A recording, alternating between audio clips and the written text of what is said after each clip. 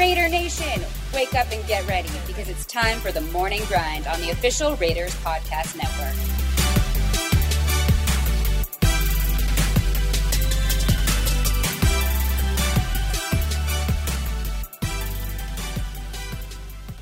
Good morning, Raider Nation. This is Professor Kennedy, and today is December 7th, 2021.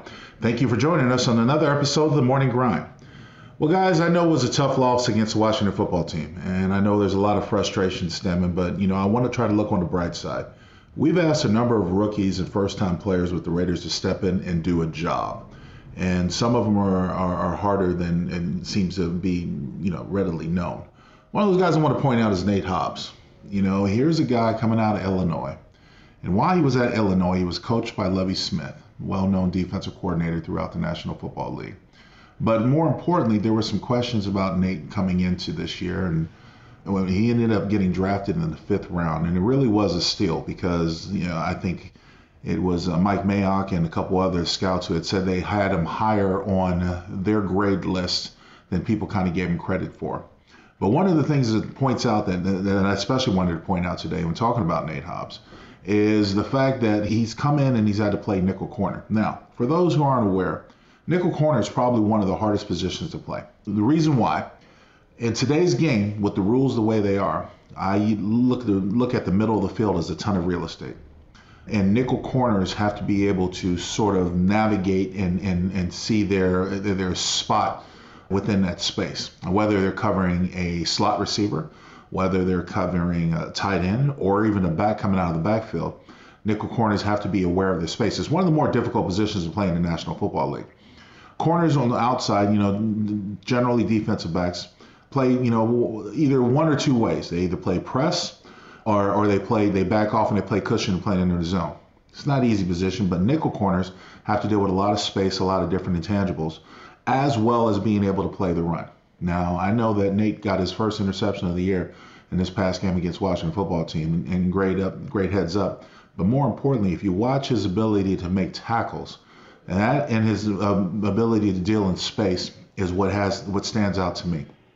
And the reason why is that a lot of times teams will try to set up by formations, by personnel, where they want you to bring in your nickel because it gives you one less linebacker in the box. It brings in a smaller defensive back. Well, Nate Hobbs is 6'1", and he's 200-something pounds, but 205 pounds, I think it is. But he's a good-sized corner. He's not a small guy, which a lot of times you can think of, some of the slot receivers, known slot receivers like Hunter Renfrow and other guys like that, Cooper Kupp. They're not very big guys, so you want somebody who's quick enough to be able to hang with them, especially in space, and Nate has done a great job at that. So when you think about the way things are going right now, it's really boding well for the future of the secondary. Obviously, some decisions are going to have to be made in the offseason because you've got Casey Hayward, who's only on a one-year deal, and I think they'll find a way to keep him. But in the interim, think about it. You'll have Nate Hobbs, you'll have Trayvon Mullen, who's expected to come back, and if he's healthy again, he'll be he was definitely getting better as the years going on.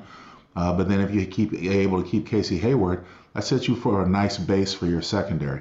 You've got other guys like Desmond Trufant you might be able to add or figure out some way. And then, of course, Brandon Faison is doing some pretty good job.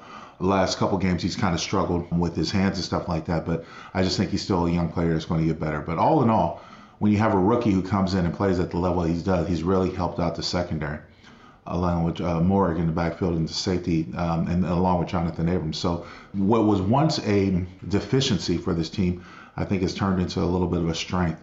Nate Hobbs had 9 tackles in that Washington football game, and of course he had that interception.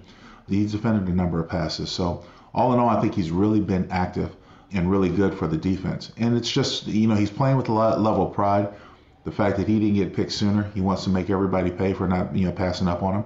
And that's the type of, the vigor that you want your guys to play with. You want your guys to go out there and play that hard. So, for a while, we've had so many questions in the Raider Nation about the defense.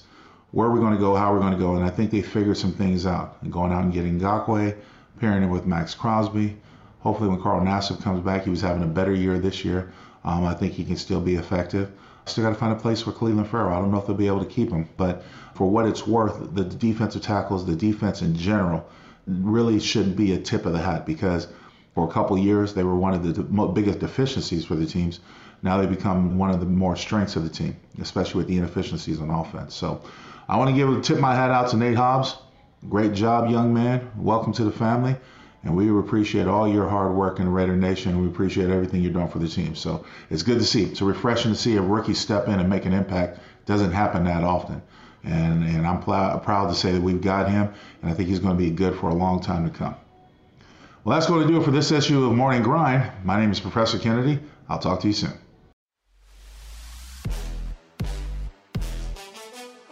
Thank you for listening to another episode of The Morning Grind on the official Raiders Podcast Network.